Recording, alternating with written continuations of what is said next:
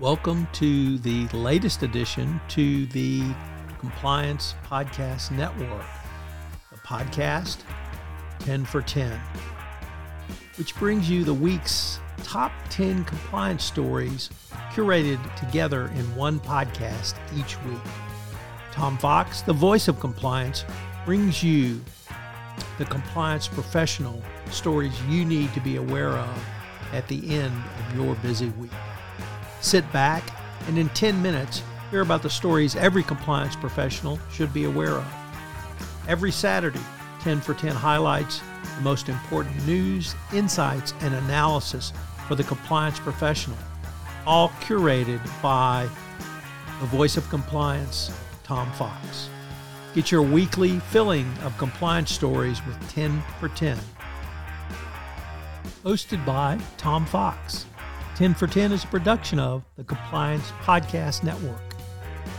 Stories for the week ending August 12, 2023. And we begin with that story from the Wall Street Journal, Risk and Compliance Journal, Dylan Tokar reporting that the American Bar Association has voted to amend its rules on client due diligence. They voted to adopt a revised rule which imposes a more explicit obligation to vet potential clients as part of an effort to quell concerns about the use of lawyers to facilitate money laundering and other financial crimes. In its annual meeting in Denver, it proposed amendments of the ABA rules of professional conduct require lawyers to assess the facts and circumstances of potentially representing a client. Under the new rules, lawyers would also be required to halt work for any client that wishes to use their services to commit a crime. Next up, also from the Wall Street Journal, Risk and Compliance Journal, this time David Smagagala reporting that the U.S. has broadened sanctions against Belarus. The Treasury Department marked the 3-year anniversary of a disputed election of the current president of Belarus by expanding sanctions on the country, targeting the country's flagship airline, 3 other companies, and a government official involved in suppressing a news site. OFAC said on Wednesday the broader sanctions responded to Belarus's complicity in Russia's war against Ukraine and its callous crackdown on Belarus pro-democracy movement. Next up, from Reuters, reports that the United States, Britain, and Canada on Thursday announced sanctions against the former governor of Lebanon's central bank, accusing him of corrupt actions to enrich himself and his associates.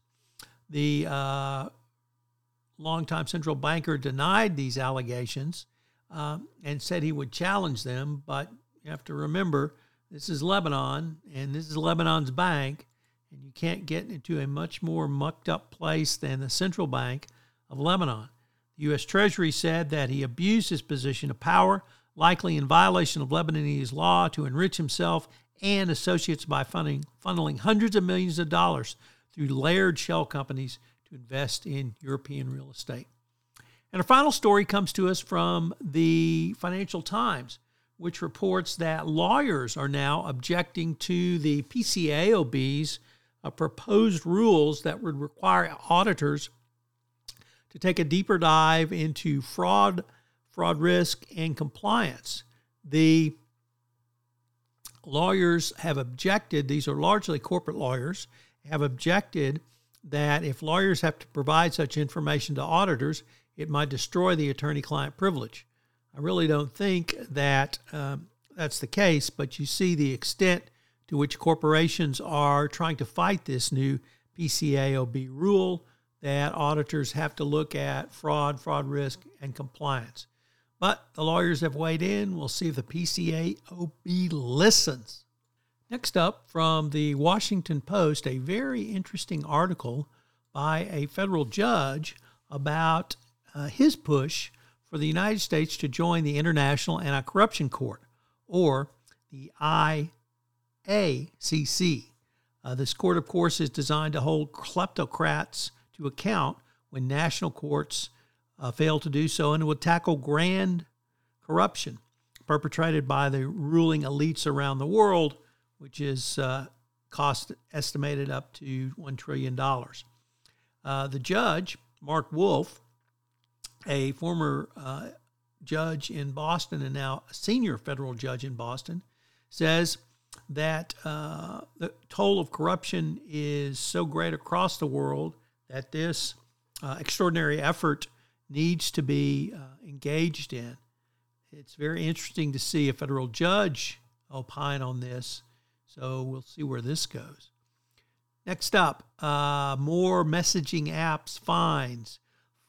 As reported by the Wall Street Journal, Risk and Compliance Journal, Mingy Sun reporting that several firms, including Wells Fargo, BNP Paribas, Bank of Montreal, Societe Generale, Mizuho Financial, and several brokerage firms were fined for allowing or admitting that their employees used banned messaging apps that broke record-keeping rules.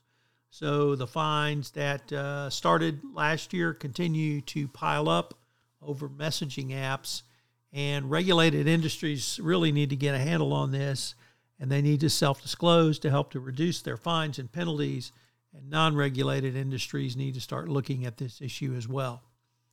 Next up, from the Wall Street Journal again, Risk and Compliance Journal again, this time Dylan Tokar reporting that Albemarle, the world's most valuable lithium producer, says it has reached a settlement in principle with U.S. authorities to resolve FCPA violations and will pay $218.5 million to do so, and has set aside that amount for the payment. The agreement has not yet been finalized and would resolve allegations of FCPA violations, which the company voluntarily disclosed to the DOJ and SEC in 2018. So this could be a big FCPA settlement if it comes through. Next up, from the New York Times, it is a very interesting article on federal prosecutors attempting to recoup billions of dollars in pandemic aid from people who falsely obtained funds from the government that was designed to give businesses money to keep the economy afloat during COVID. The article speaks about various strategies being used by government prosecutors and novel approaches they are taking. Next up, in some very sad news, a current, or rather now former presidential candidate in Ecuador, Fernando Villavicencio, was shot dead on the campaign trail. He was a tireless anti-corruption campaigner and investigative journalist, and pretty clearly he was assassinated by various nefarious groups in Ecuador. So sad news. He was a tireless fighter for anti-corruption, and Ecuador and the world indeed will certainly miss his passion around anti-corruption. Our final story today comes to us from Reuters, which reports that an ex-manager at Allianz must face U.S. fraud charges related to a $7 billion investor loss. A U.S. judge rejected fund manager Gregorio Ternant's bid to dismiss a criminal case. In an order made public last week or early this week, federal district judge Laura Swain denied the motion for dismissal of the 5-count indictment, which also contains an obstruction charge. Of course, the defendant has pled not guilty. Swain plans to file a redacted memo containing her reasoning by mid-August. Her decision followed the July 12 approval by another federal judge of Allianz's $6 billion settlement with U.S. authorities, in which the German insurer pled guilty to a securities fraud claim. So we will wait to see if there's a plea agreement or a trial in this case. This is Tom Fox again. Thank you so much for listening to this episode of 10 for 10. As I mentioned in the prior episode, this is the one request I've received most often from podcast listeners of the Daily Compliance News to put together a summary at week's end so that every compliance professional can catch up on the news quite quickly. So I hope you will subscribe, rate, and review to this new podcast addition to the Compliance Podcast Network family, 10 for 10.